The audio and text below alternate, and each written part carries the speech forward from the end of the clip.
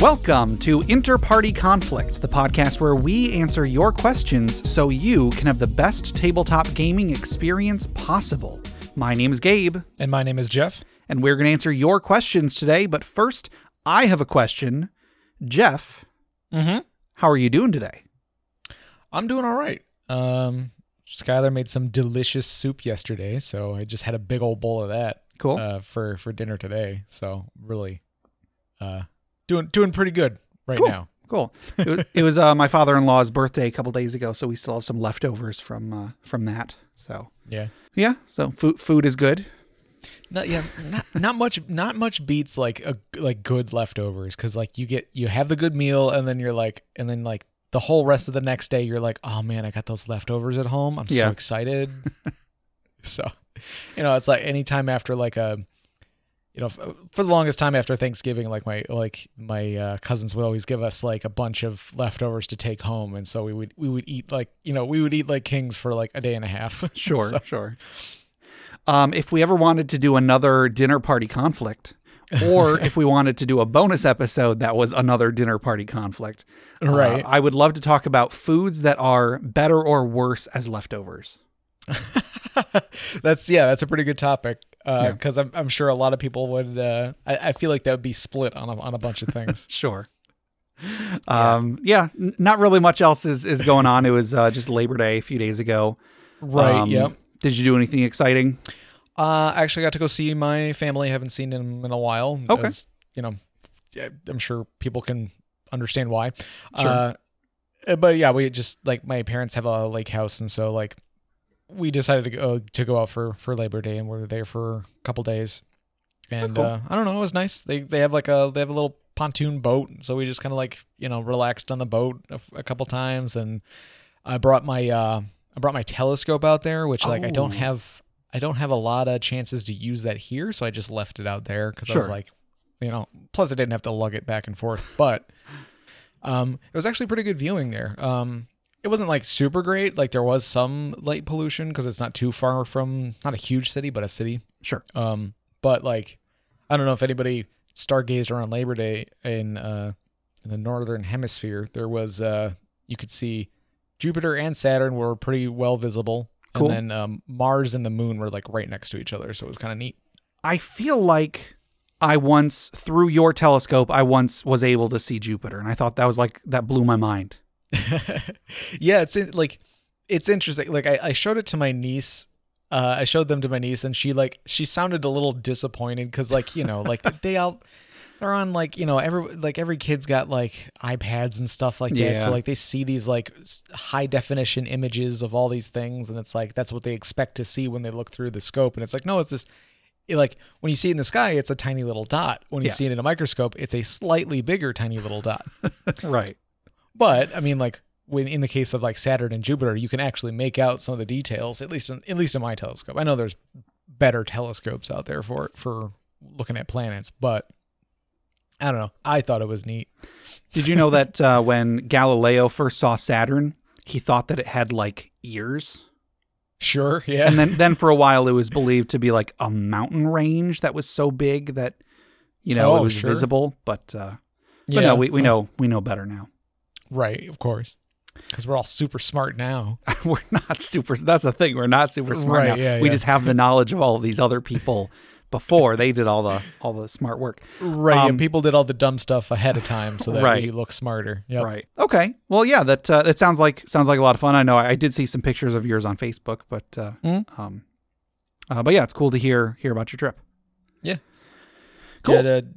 Did you do anything? No, I pretty much laid around in bed all weekend. I mean, that is what I do normally, so I guess. So I'm happy for you. We had plans, Lisa and I were gonna do stuff, and then just all of them just kind of went by the wayside. I also on Tuesday specifically, we're listeners, a little peek behind the curtain, we're recording this a little later than we usually do because on the day we usually would, I was I was trying to run a bunch of errands, and every single one of them kept blowing up in my face. And so I just, I was, especially on Tuesday, I was stressed out. So I didn't want to do anything, and I just laid around instead. So that is my default mode. So don't worry about it. gotcha. All right. Well, you want to go ahead and jump into this episode? Yeah. Okay. So I want you to imagine that this may be hard for you to imagine, Jeff, but you've had a rough day at work. Oh, okay. Hold on. I'm getting there. All right. I'm there. It's up to you to determine what exactly was it that made your day rough. But you got off work and you want to just go and unwind somewhere before you go home. And you remember that there's a new bar that opened up down the road that's kind of on the way home. Hey, couldn't hurt to go and stop in there.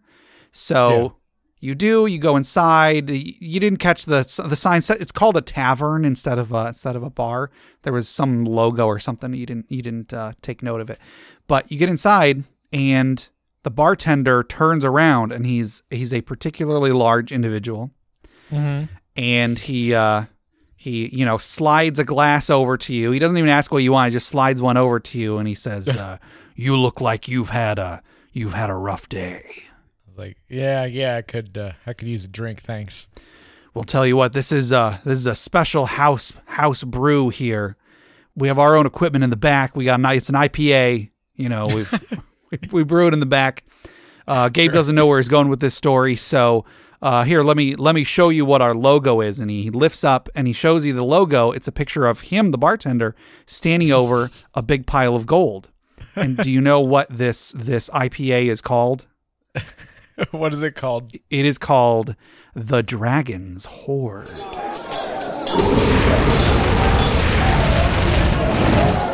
be like the Dragon's Hops. I don't know. Yeah, maybe. I don't know. Spoken from someone who does not drink. So right, I took some liberties with the story. I hope that's okay.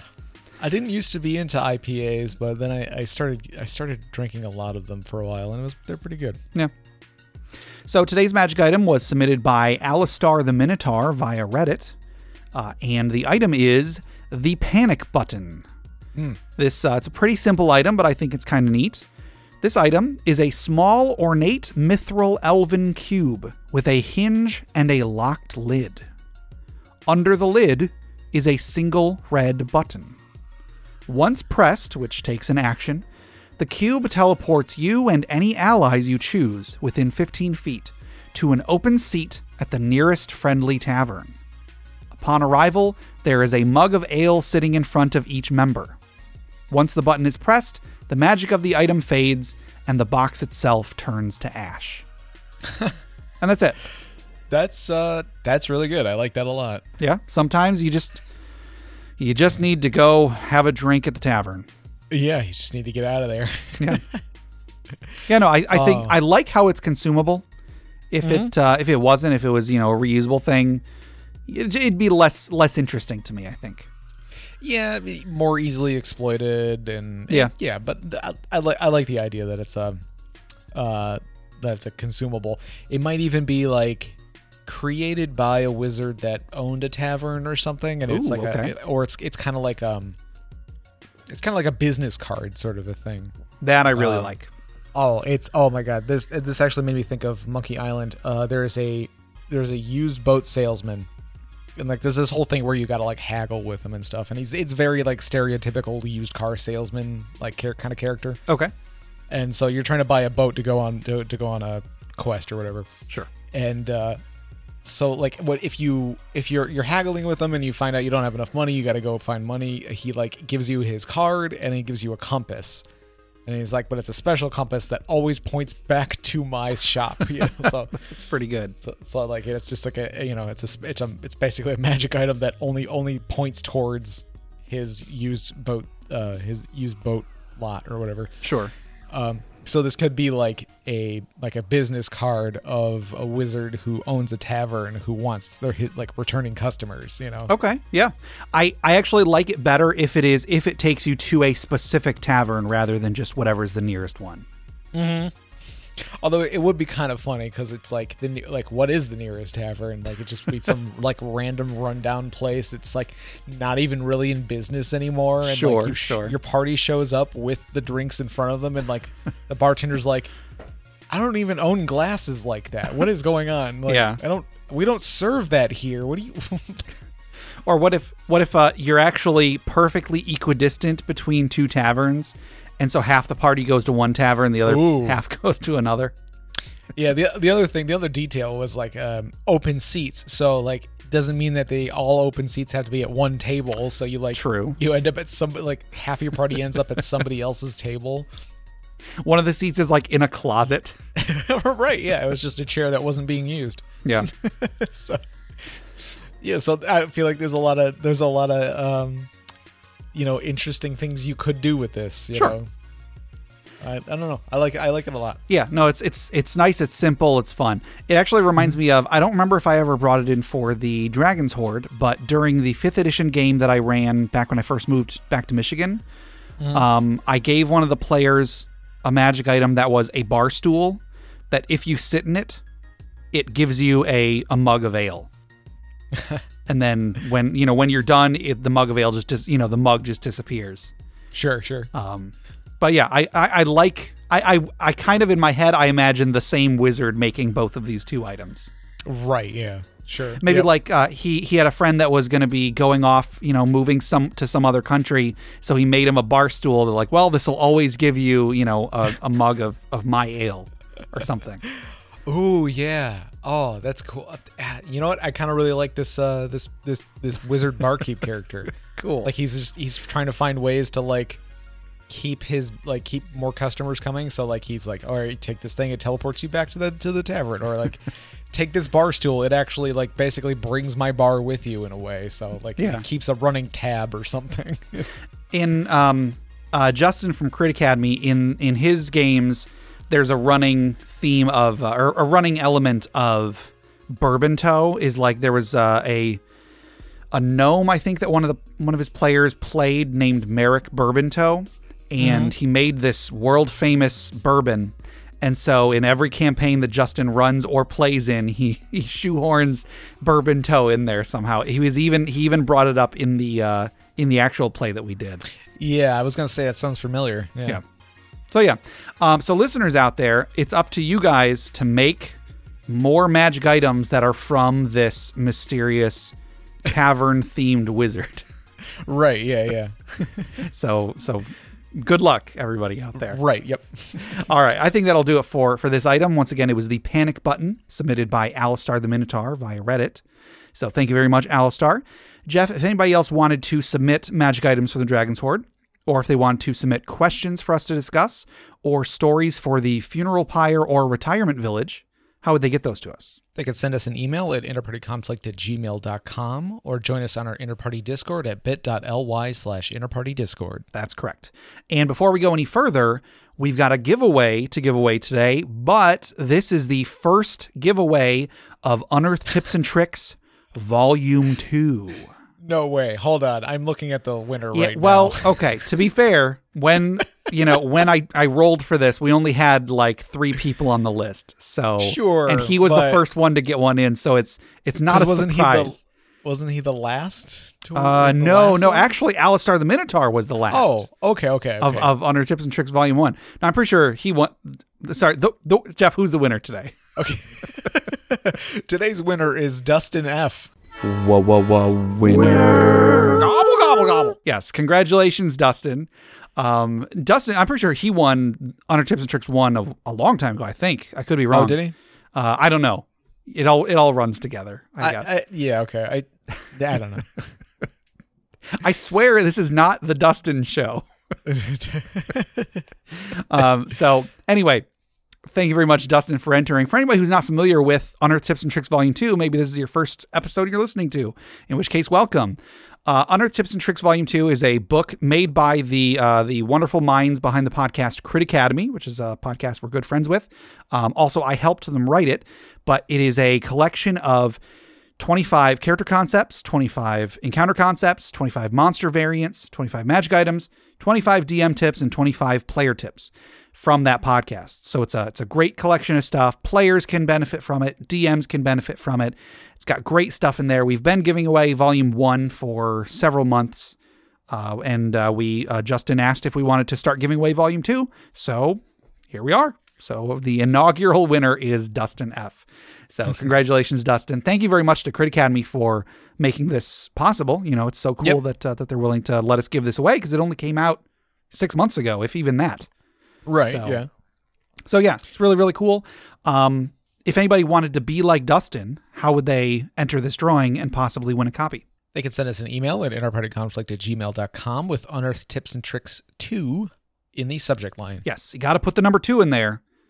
You can misspell the rest of it if you want to. You got to put the number 2 or else it'll get put in the wrong folder and then you won't win because we're not giving away volume 1 anymore. So gotcha. Put a 2 in there. It could be a number 2 or a Roman numeral 2 or the word 2. Okay. It's up to you. Okay. Yeah. Got All right. So once again, thank you to Crit Academy for facilitating this. Good job, Dustin. Thank you everybody else who has entered. We'll have a winner every week. So good luck to everybody out there. Also, if anybody wants to help support our show, we have a Patreon at patreon.com/interpartyconflict. Patreon is an online platform. You can pledge to donate a certain amount of money per month to the creator of your choice. And if you pledge to us, we have a few different tiers. We've got outtakes. We've got fantasy fiction that I've written, and I'm turning them into audio fiction. Like I'm recording them as an audio drama. And it's been a while since I put one of those out, but I have one ready to go out. So if it's not out by the day this episode goes out, it'll come out in the next couple days. So check that out. Also, we've got a monthly bonus podcast, Interpatron Conflict. So we've got some cool different topics we've done episodes on. Also, we have a monthly Roll20 game, and I am currently sending out information to our top tier patrons to figure out who wants to play in that, because we're doing something a little bit different this month. So, in fact, I'll even say we're going to be playing. I want to play a game of Dawn of Worlds, which is it's a game where you create a campaign world. I think it's intended to be played in person because there's you physically draw out the world and then other people can edit it and such. I'm going to try and see what I can do to do that online.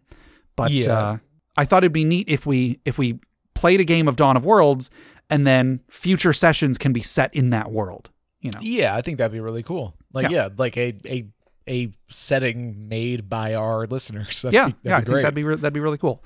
So that's one of the benefits of our top tier of our Patreon. So if you want to help out the show and get some cool stuff in return, head to patreon.com/interpartyconflict. Check out the rewards, see if anything appeals to you. And thank you very much to everybody who has donated. We know that times are kind of rough for a lot of people right now. So for everybody who's still willing to help out, we really appreciate it. Yeah, thank you very much. And then just one more quick thing. Check out the other podcasts on the Crit Nation Fellowship. Check out Crit Academy. I already mentioned them. They're at critacademy.com. Justin, Ian, and Austin make new and reusable content for players and DMs alike.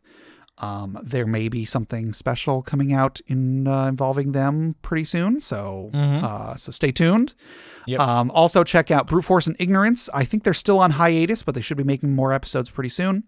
And then check out D&D Character Lab. This is weird. They stopped making episodes a long time ago.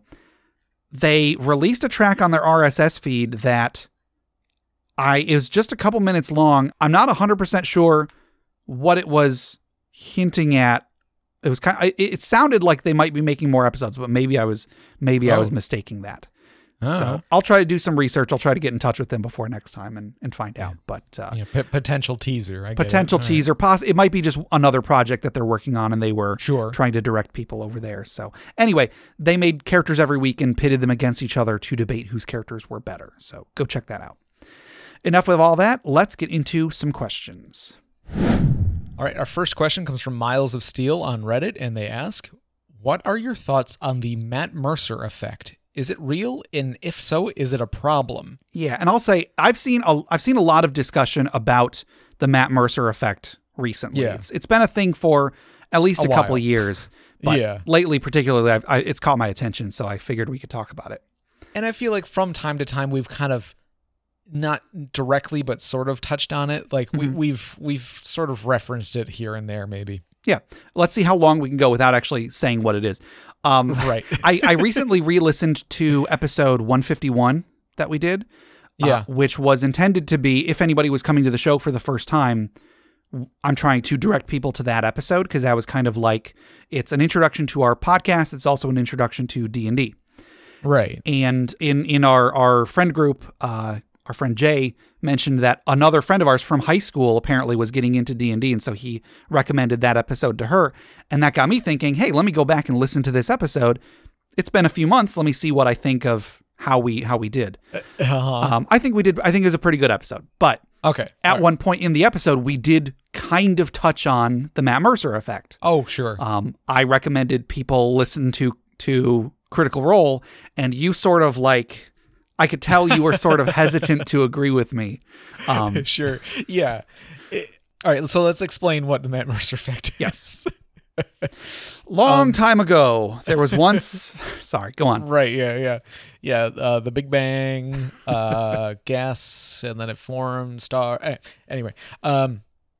Okay. So I don't know exactly like if there is like an online like Urban Dictionary definition or whatever of Matt Mercer effect, but from what I understand, it's basically like people who are new to D&D who haven't like done anything related to tabletop gaming, but then they see Matt Mercer in Critical Role and things like it, or listen to it, and then they think, "Ooh, that looks like a lot of fun. That sounded cool. I want to do that." And then they go and try and do that exact thing, and it does not live up to their expectations because they're trying to be they are trying to be a bunch of voice actors, or at least they expect the game to be as good as Critical Role when none of the people involved are professional voice actors or professional D&D players. Right. Yeah. So like it sets this expectation that is, not easily attainable. Sure. So yeah, so a lot of time it is like, newer players showing up wanting to play Critical Role, but then they're faced with like, oh, this is completely different. Like, the DM's not even that excited about it or something, Sure. The DM isn't doing all these voices, and the DM isn't incorporating my backstory into the whole world and so on. Yeah, and I can't even gaze into his eyes. It's so it's just he's not as handsome. That's not a problem I've dealt with. So there is on Urban Dictionary it's Mercer effect, not Matt Mercer effect, but it's sure the same thing. Yeah. I did have to check. What is it? What can you read it? Or is it explicit? Because it is Urban Dictionary. Matthew Mercer is the dungeon master of the popular Dungeons & Dragons show Critical Role. The Mercer effect is what people call it when fans of the show get into D&D carrying the expectation that their sessions should be at least as good or similar to what they've seen in the show, not keeping in mind that the players seen on Critical Role have years of experience in both D&D and acting. Yeah. So, yeah. If you have never played a game of D&D and you watch a video of people doing it, a video or a podcast or whatever, and because this isn't specific to Critical Role, Role is arguably, if not the most popular, one of the most popular platforms. Yeah. So if you were to watch an actual play or listen to an actual play and see it's just people sitting around the table having fun, you might think, oh, cool, I'm going to join a game and it's going to be exactly like this. And theoretically that's possible, sure, but you have to keep in mind that what you are watching is professionals performing for an audience. It isn't going to be exactly like the game that you have at home. Yeah. That doesn't mean that the game you have at home isn't going to be fun. It will be fun in its own way, especially if you don't already have expectations. I feel like games I've played in person, even if they wouldn't be as fun to a third party, have been so much better than anything that I've listened to as a podcast, Now, the Mercer effect isn't a new thing. Like, it's called that specifically for D&D. But I mean, like this is the same thing for like sports. Sure. Like you watch a football game, you're like, that looks like a lot of fun. Look at how great those guys are playing, and it's so much fun, and everyone's cheering. Mm-hmm. And then you go with your friend out in the backyard, and you're just, throwing the ball around, and you're just like, you're not throwing it good, or you can't catch it or whatever, And again, I'm talking from experience of not being able to do physical activity very well. But I mean, like similar idea. You have this expectation of like this, like, throwing touchdowns or whatever the heck, sports balls, who knows? But it's expectation versus reality of these things. Like it takes practice. It takes a lot of work to get to that. Yeah. And you can even equate this to things like video games, especially now with like streaming. Okay. Like there are games that are basically specifically developed for streamers. Yeah. Like they are made to look fun on a stream so that everybody goes and gets that game because they're like, oh my God, this guy had, like, there was so much fun being had on the stream. Like, that's a professional streamer. That's somebody who, like, their job is to look like they're having a great time playing a video game. Mm-hmm.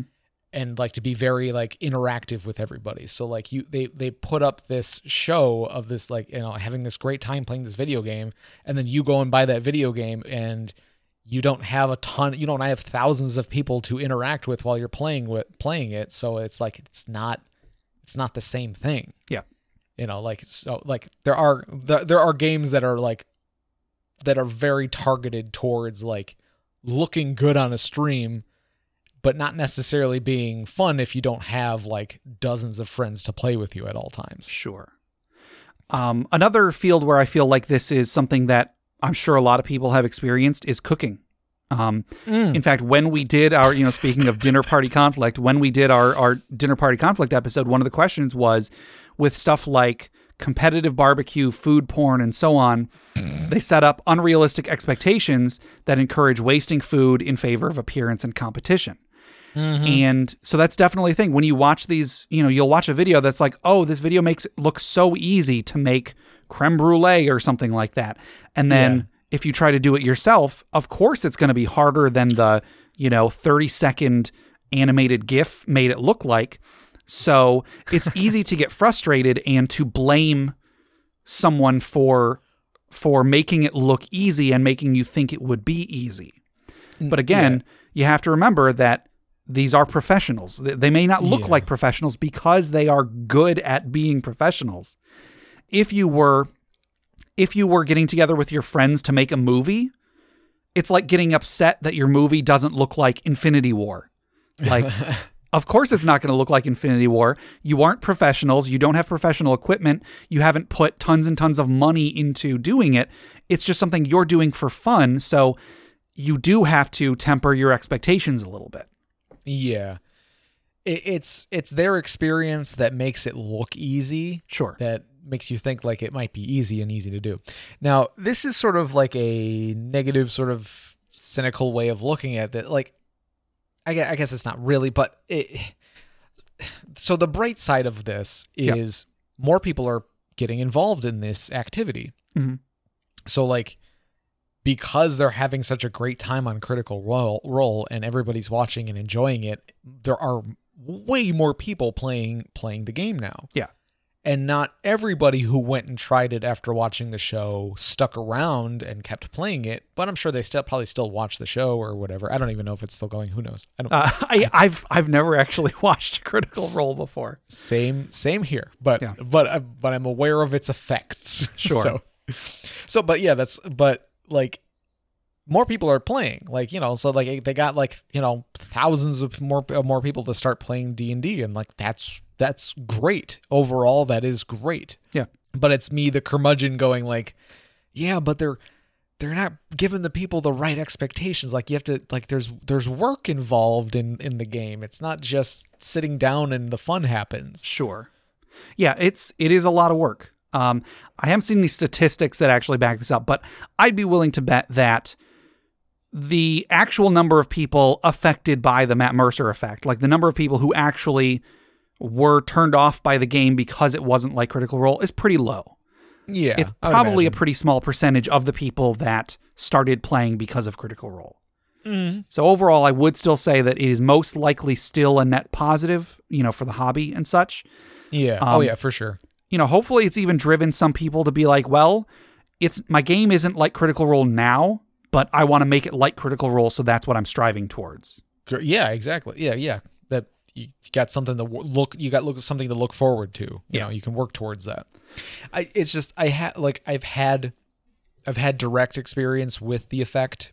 Okay. And like specifically with Critical Role, and like I've said, I've never seen it, but a person that I DM'd for had seen it, and like I could see little things here and there that would happen that would be like disappointing to them. Yeah. Like they would want to do a specific thing, and I'm like, oh, okay, well, we got to look at the rules on this and this, and they go like, oh, you can't just do that. And it's like, Right. no, I mean, I guess if I was a better DM, I would do the like, sure, let's do that, but because I was a newer DM, so this is partly on me too. So I'm not gonna say, Don't beat yourself up about it. Right. Yeah. It's so like there was a few moments of like, oh, you're expecting it to be the show. Yeah. For one, if I had seen the show, I could better like serve that Maybe. need, like I might be able to be like, oh, I know what you're talking about. I can work something in that's similar to that, maybe, but more tailored to the specific adventure we're on or whatever. So like, again, maybe there was something more I could have done, but at the same time, it was sort of just like there was this expectation that the person had, and it wasn't met, and they kind of had this moment of like, oh, well, that's not fun. Yeah.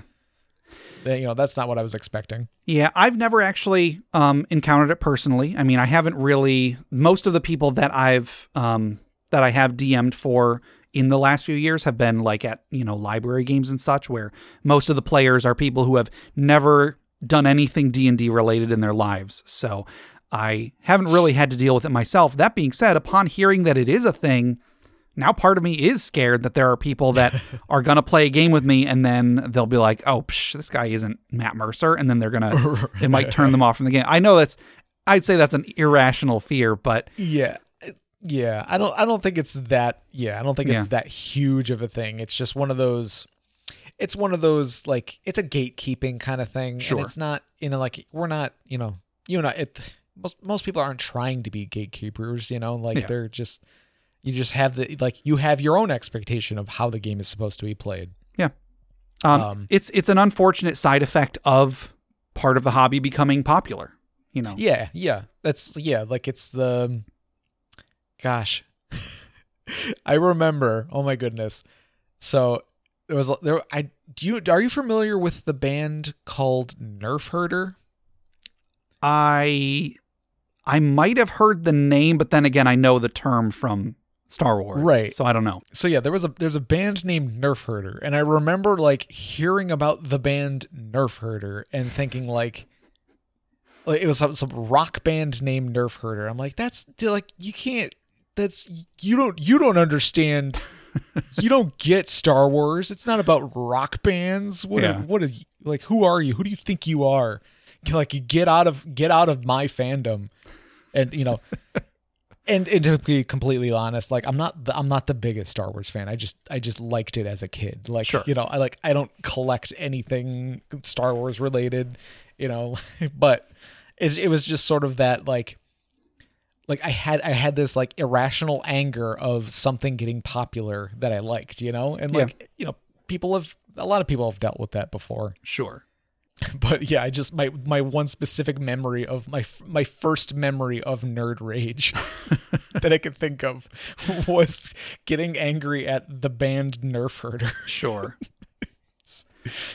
So I guess my thoughts on the Matt Mercer effect is that it is unfortunate, but it's not really anything you can avoid. It's going to happen with every kind of hobby.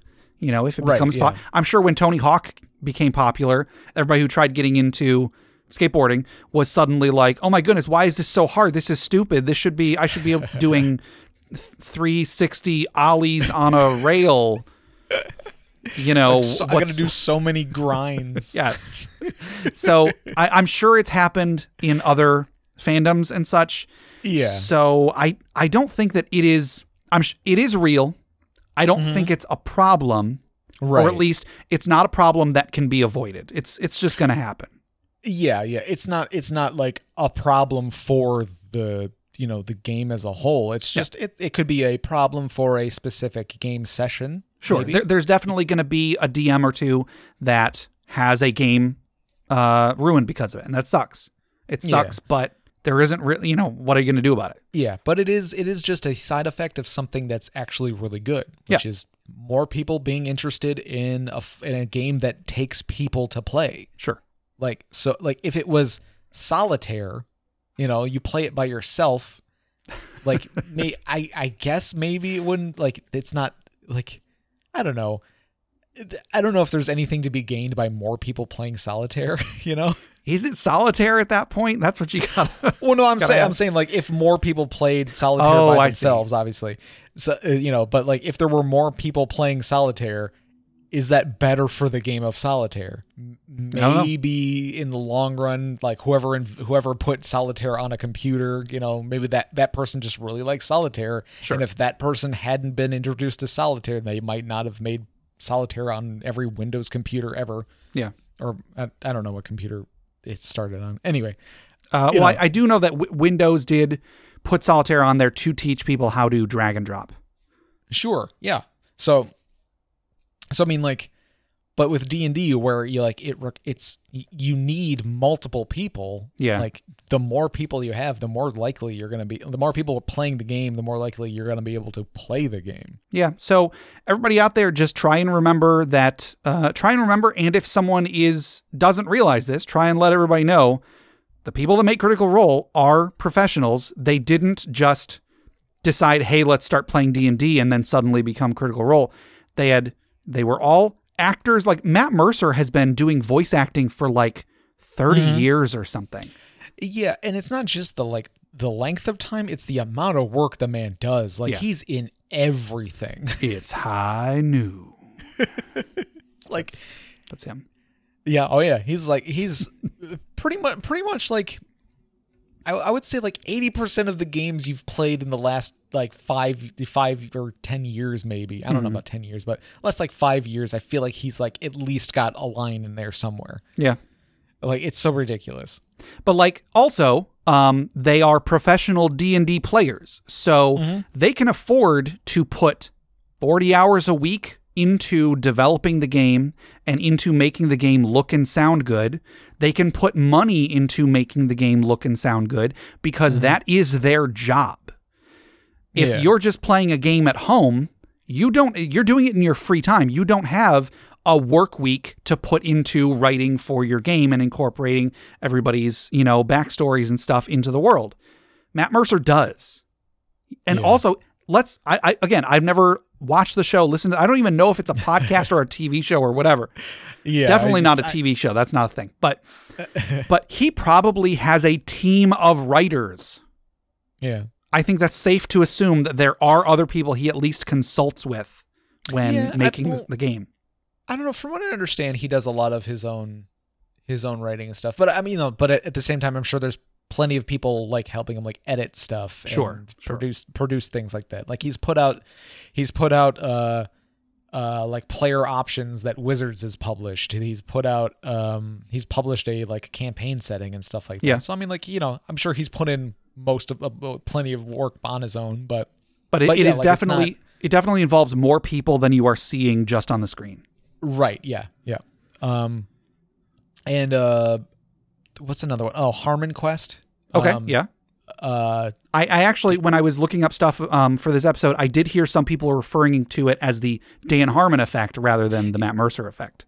Right. So yeah, it's the Harmon Quest. And like they, that's a, like sort of like a show because they actually have like people up on stage. They're playing it live in front of people. They have a literal audience.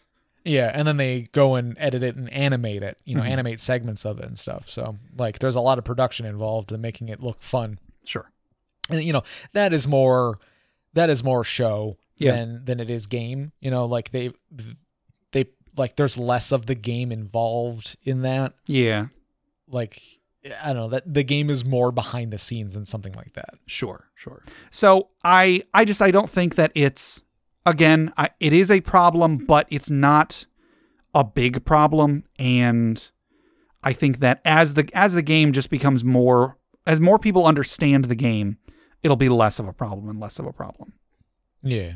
This does make me wonder, though, how would you feel, Jeff, if there was an effect named after you? I mean, yeah, that's a good point. Like, this is a thing that could be seen as like, this is a negative effect that this man has had on our hobby. How dare he? Sure. So, I think maybe off the bat, I'd be like, that's, man, that I would probably be pretty bitter about it. But like I've come to realize with the Matt Mercer effect, it's a good, like, it's just a symptom of a good thing. Yeah. Like, it's just a side effect of a good thing. Cause it's like, ultimately it just means more people are playing, and that's good. Sure. So I'd be like, well, if I'm having an effect, obviously, like, it's a net positive, like, sure. If you're Matt Mercer, you're like, well, sure, there is some rockiness there, but at the very least, I've like brought this fun hobby to a lot of people who wouldn't have known it otherwise. Yeah. Well, I think that'll do it for our regular questions for today, but we do still have our social media questions. Our last social media question was, if you had to make your favorite superhero as a PC in a game like D&D, how would you make them? Do you recall if you had a favorite superhero when we did this? Well, I don't know if it was my favorite superhero per se, but it was the most recent character that I made that was at least somewhat based on a superhero. Okay. I'd said Iron Man, which I do like Iron Man a lot. Mm-hmm. I don't know if it's my favorite superhero. I haven't really delved into the superhero stuff in a while, other than watching the Avengers stuff, which everybody did anyway. So I made an artificer, but it was a Warforged artificer that I flavored as not a Warforged, but a human that like had like some sort of accident that like fused an artifact with his body that was like giving them these powers, basically.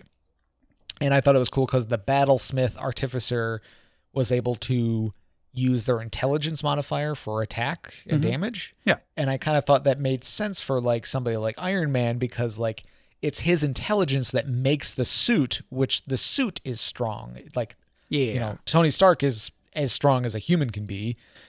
But the suit is incredibly strong, and it's his intelligence that made that suit. So I'm like, okay, that kind of tracks. That sounds good. Yeah, and you've got to imagine the suit probably aims his attacks to some extent, Yeah. So he's like, it helps him aim, and helps him do these great feats of strength. Mm-hmm.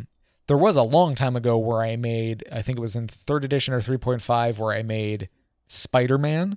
Okay. Which was just a monk with incredibly high jump stats and like boots of spider climb. And I think I gave him like gloves of storing with ropes of climbing inside them. Sure. For the web slinging and all that. So like I did that a long time ago. Yeah.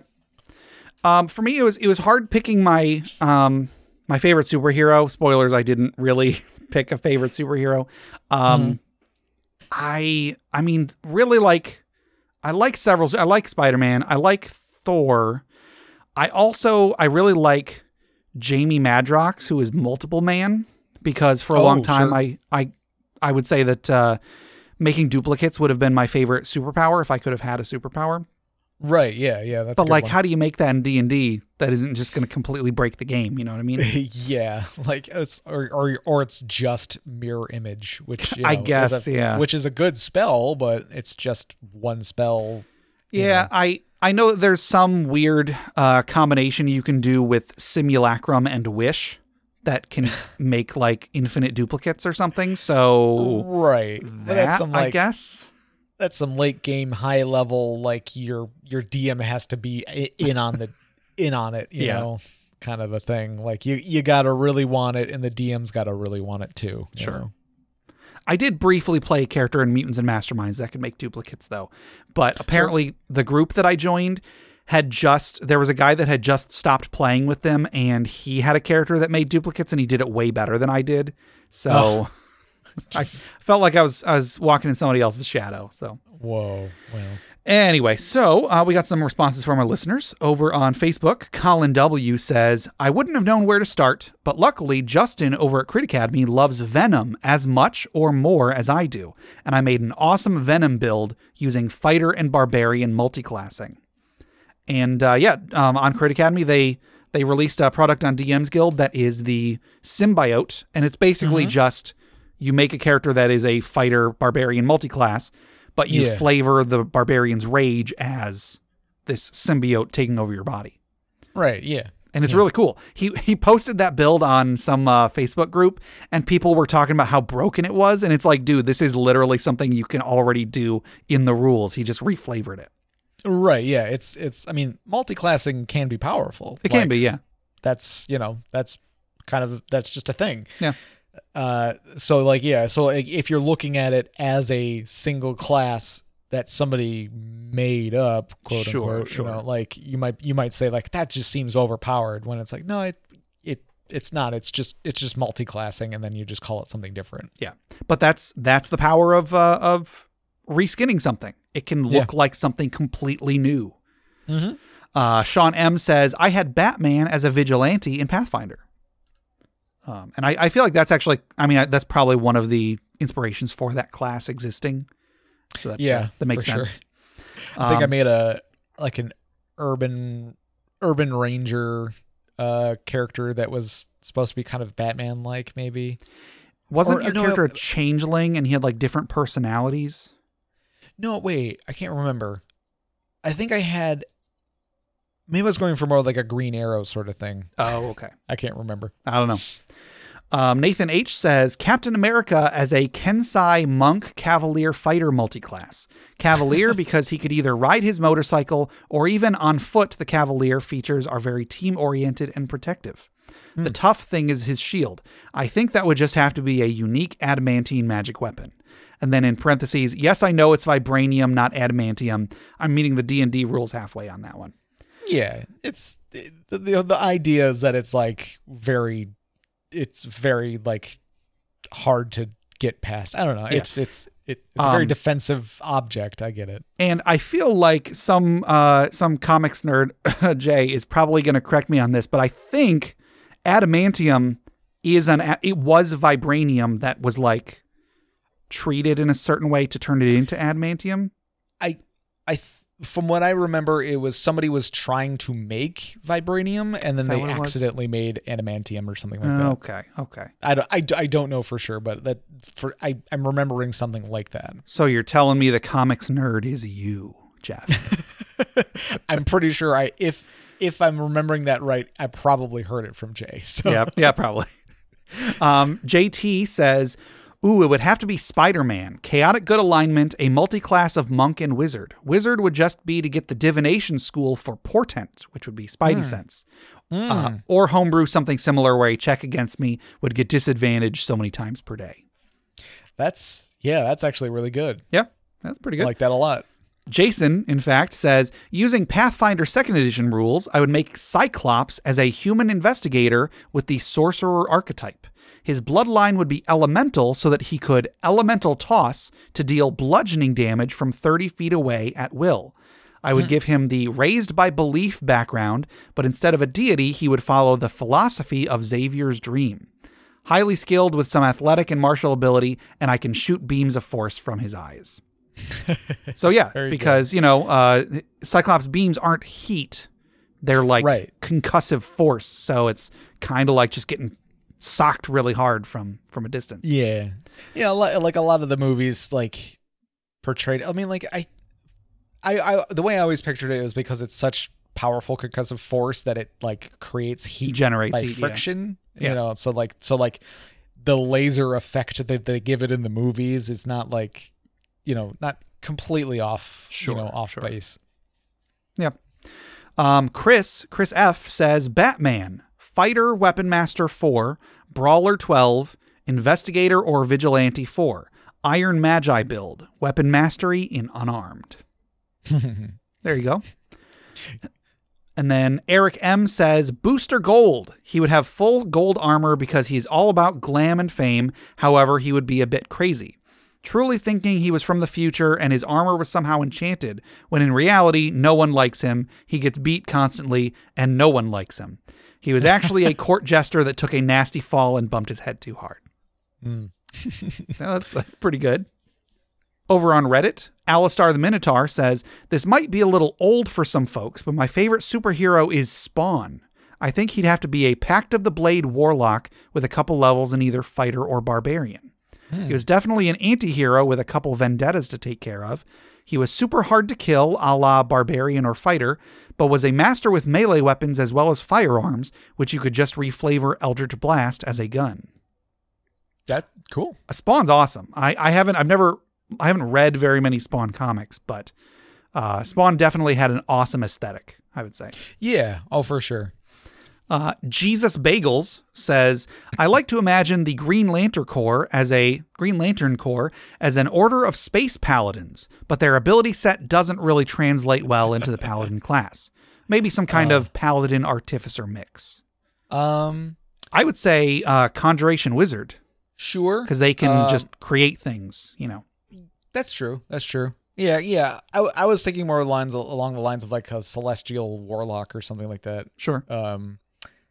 Yeah, I don't know. Yeah, I feel like you could go a lot of different ways with the Green Lanterns. Yeah, really with all of these, there's no wrong way to do it. You know. Right, yeah. I mean, like there are some that like have more like obvious paths to take, but I don't know. I feel like because some of the Green Lantern, like some of the different Green Lanterns and the different Lantern Corps and stuff have a lot of more. They're more individual in some ways. Sure. I don't know. Yeah. Over on Twitter, Adam G says, I always liked Gambit, so probably a fighter with flavored arrows that are playing cards charged with his power. Could be Battlemaster or Eldritch Knight. I'm not familiar with Arcane Archers. Yeah, I'm wondering if... I don't think the Arcane Archer, at least in 5th edition, can be done with like anything other than a bow. I think you have to have use a bow. Yeah. I don't even think you can do crossbows even. That's weird. But I'm wondering with some work with the DM or something like that, you could make it like thrown weapons instead. Sure. You know, I feel like that could be doable. Yeah. Over on Discord, Collins B says, Nightwing, variant human magic initiate feat. Sorcerer taking Shocking Grasp, and then I guess he has a weapon called an Eskrima Stick. And also the jump spell. Entertainer background since he's a former circus acrobat.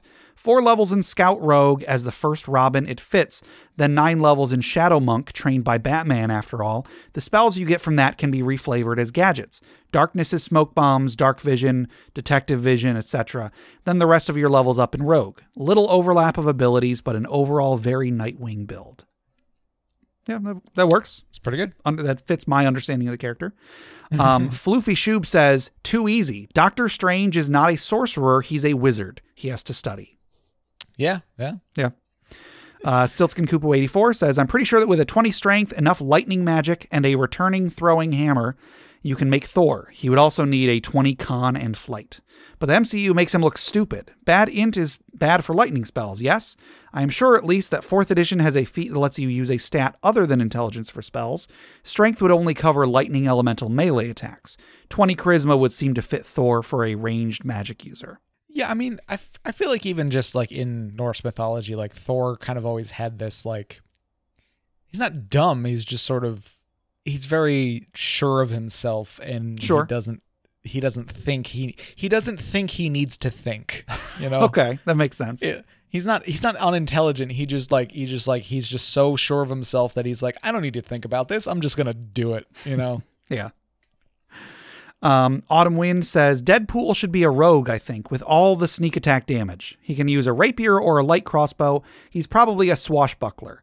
And to do him right, you would say he was reincarnated as a half-orc and now has a boon that is some sort of innate healing factor.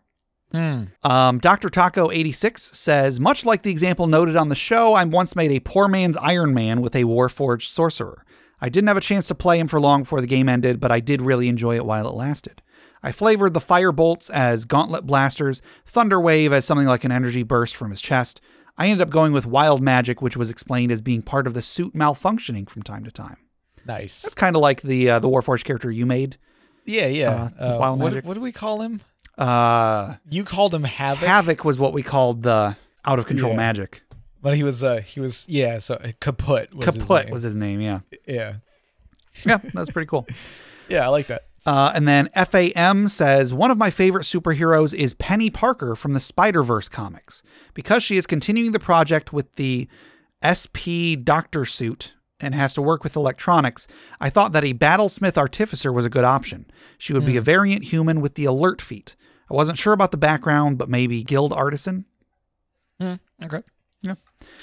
So yeah, that was those were our responses on social media. Thank you everybody who wrote in. So that was last week's question. Next week's question is, have you ever joined a group and felt woefully inexperienced compared to everyone else? If so, how did it develop? Of course not. No. I don't know. Like, I don't know about woefully inexperienced because like when I started playing was like not too far after Steve started playing. Sure. So like I was learning along with a lot of people. So yeah. But maybe when I started playing with you and Jay. Okay. I was like a little. I felt like maybe I was a little behind, but I don't think I'd say I was woefully inexperienced. Yeah, I mean, I guess maybe there's a bit of nuance to the question that I could have gone into, but it I feel like, so much of the gaming experience is going to be the group dynamic.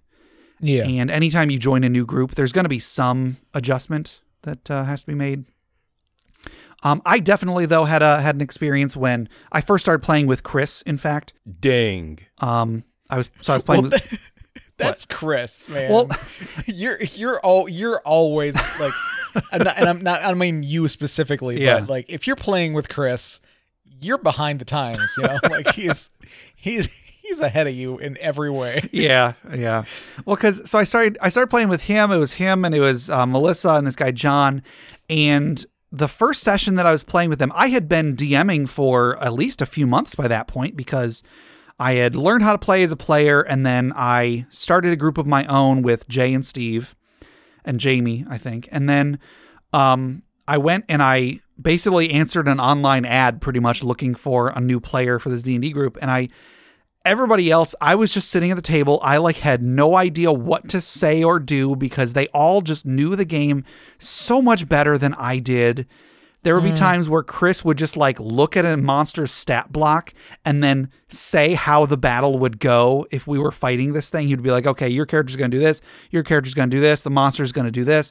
And it was kind of like what you were saying. I was so far behind Chris, but it was the whole group. Everybody else, they had so clearly been doing this for so long. And so I also had to, get to know the whole group. And also they were teaching me how to play the game just by me being there. And it was definitely a great learning experience, but I jumped in the deep end so quickly without realizing it, Right. Yeah. So yeah, definitely. It's definitely happened to me. So I wonder if any of our listeners have had experiences similar to that. Sure. All right. That'll do it for our questions for today. So before we close out, let's relax. Let's wind down. Let's take a deep breath. Let's remember those who have come before us, who have given their lives so that we may have a better world to live in, as we toss another log onto the funeral pyre.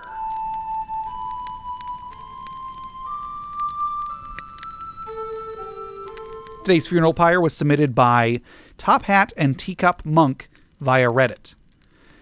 We were fighting a sort of anti-party. I, the player, thought it would be a good idea for my fighter to run into a group of 3 enemies with only 50% health.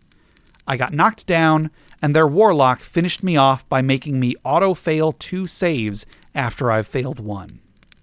Since that day, I've paid a lot more attention in combat.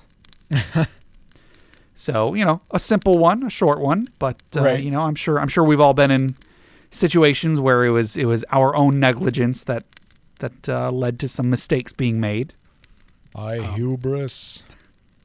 So let's raise a glass in memory of Top Hat and Teacup Monk's character, who reminds us, just pay attention. clink.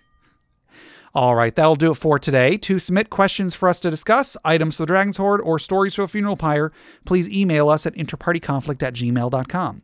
For show notes, links to media mentioned on the show, and running lists of questions and magic items, go to interpartyconflict.com.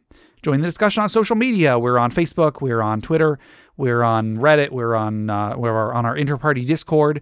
Check us out for our weekly social media questions. Your answers might end up on the show. Find us on iTunes, Google Play Music, Stitcher, YouTube, Spotify, iHeartRadio, anywhere you can find podcasts. Please leave us a rating, a review, subscribe to us, or just tell a friend. If you want to support the show monetarily, check us out at patreon.com/interpartyconflict. We have a few different tiers, so anything you can spare, even $1 a month, would go towards making the show better, and you'll get bonus content for it. Jeff, tell us about FriendQuest. FriendQuest is a YouTube channel where we play video games. I've also been doing some work in my basement, finally getting my my little recording area set up down there again. So I haven't been able to do long form recordings because I'm in my living room at this point right now. Sure. So I'm working on getting that set up so we can do some more game recordings and possibly more streams, because we are planning on doing the charity stream in November. Yes, Extra Life. Yep. Cool. Yeah, so we'll have some details for that when they become available. Yep. Awesome. Speaking of video games, you can check out my side project, the Arcade Memories Podcast. If you want to submit any of your own childhood memories of going to the arcade, send them to me at arcadememoriespodcast@gmail.com. Also, head over to bit.ly/interpartyconflict to take a short survey about our show. What you like, what you don't like, etc. And just for taking it, you'll get 2 free printable board games courtesy of Mary and Tom over at hollandspiel.com. And our music is made by Boxcat Games from Nameless the Hackers RPG. So, Jeff, until next time... Gabe, this was nothing like Critical Role.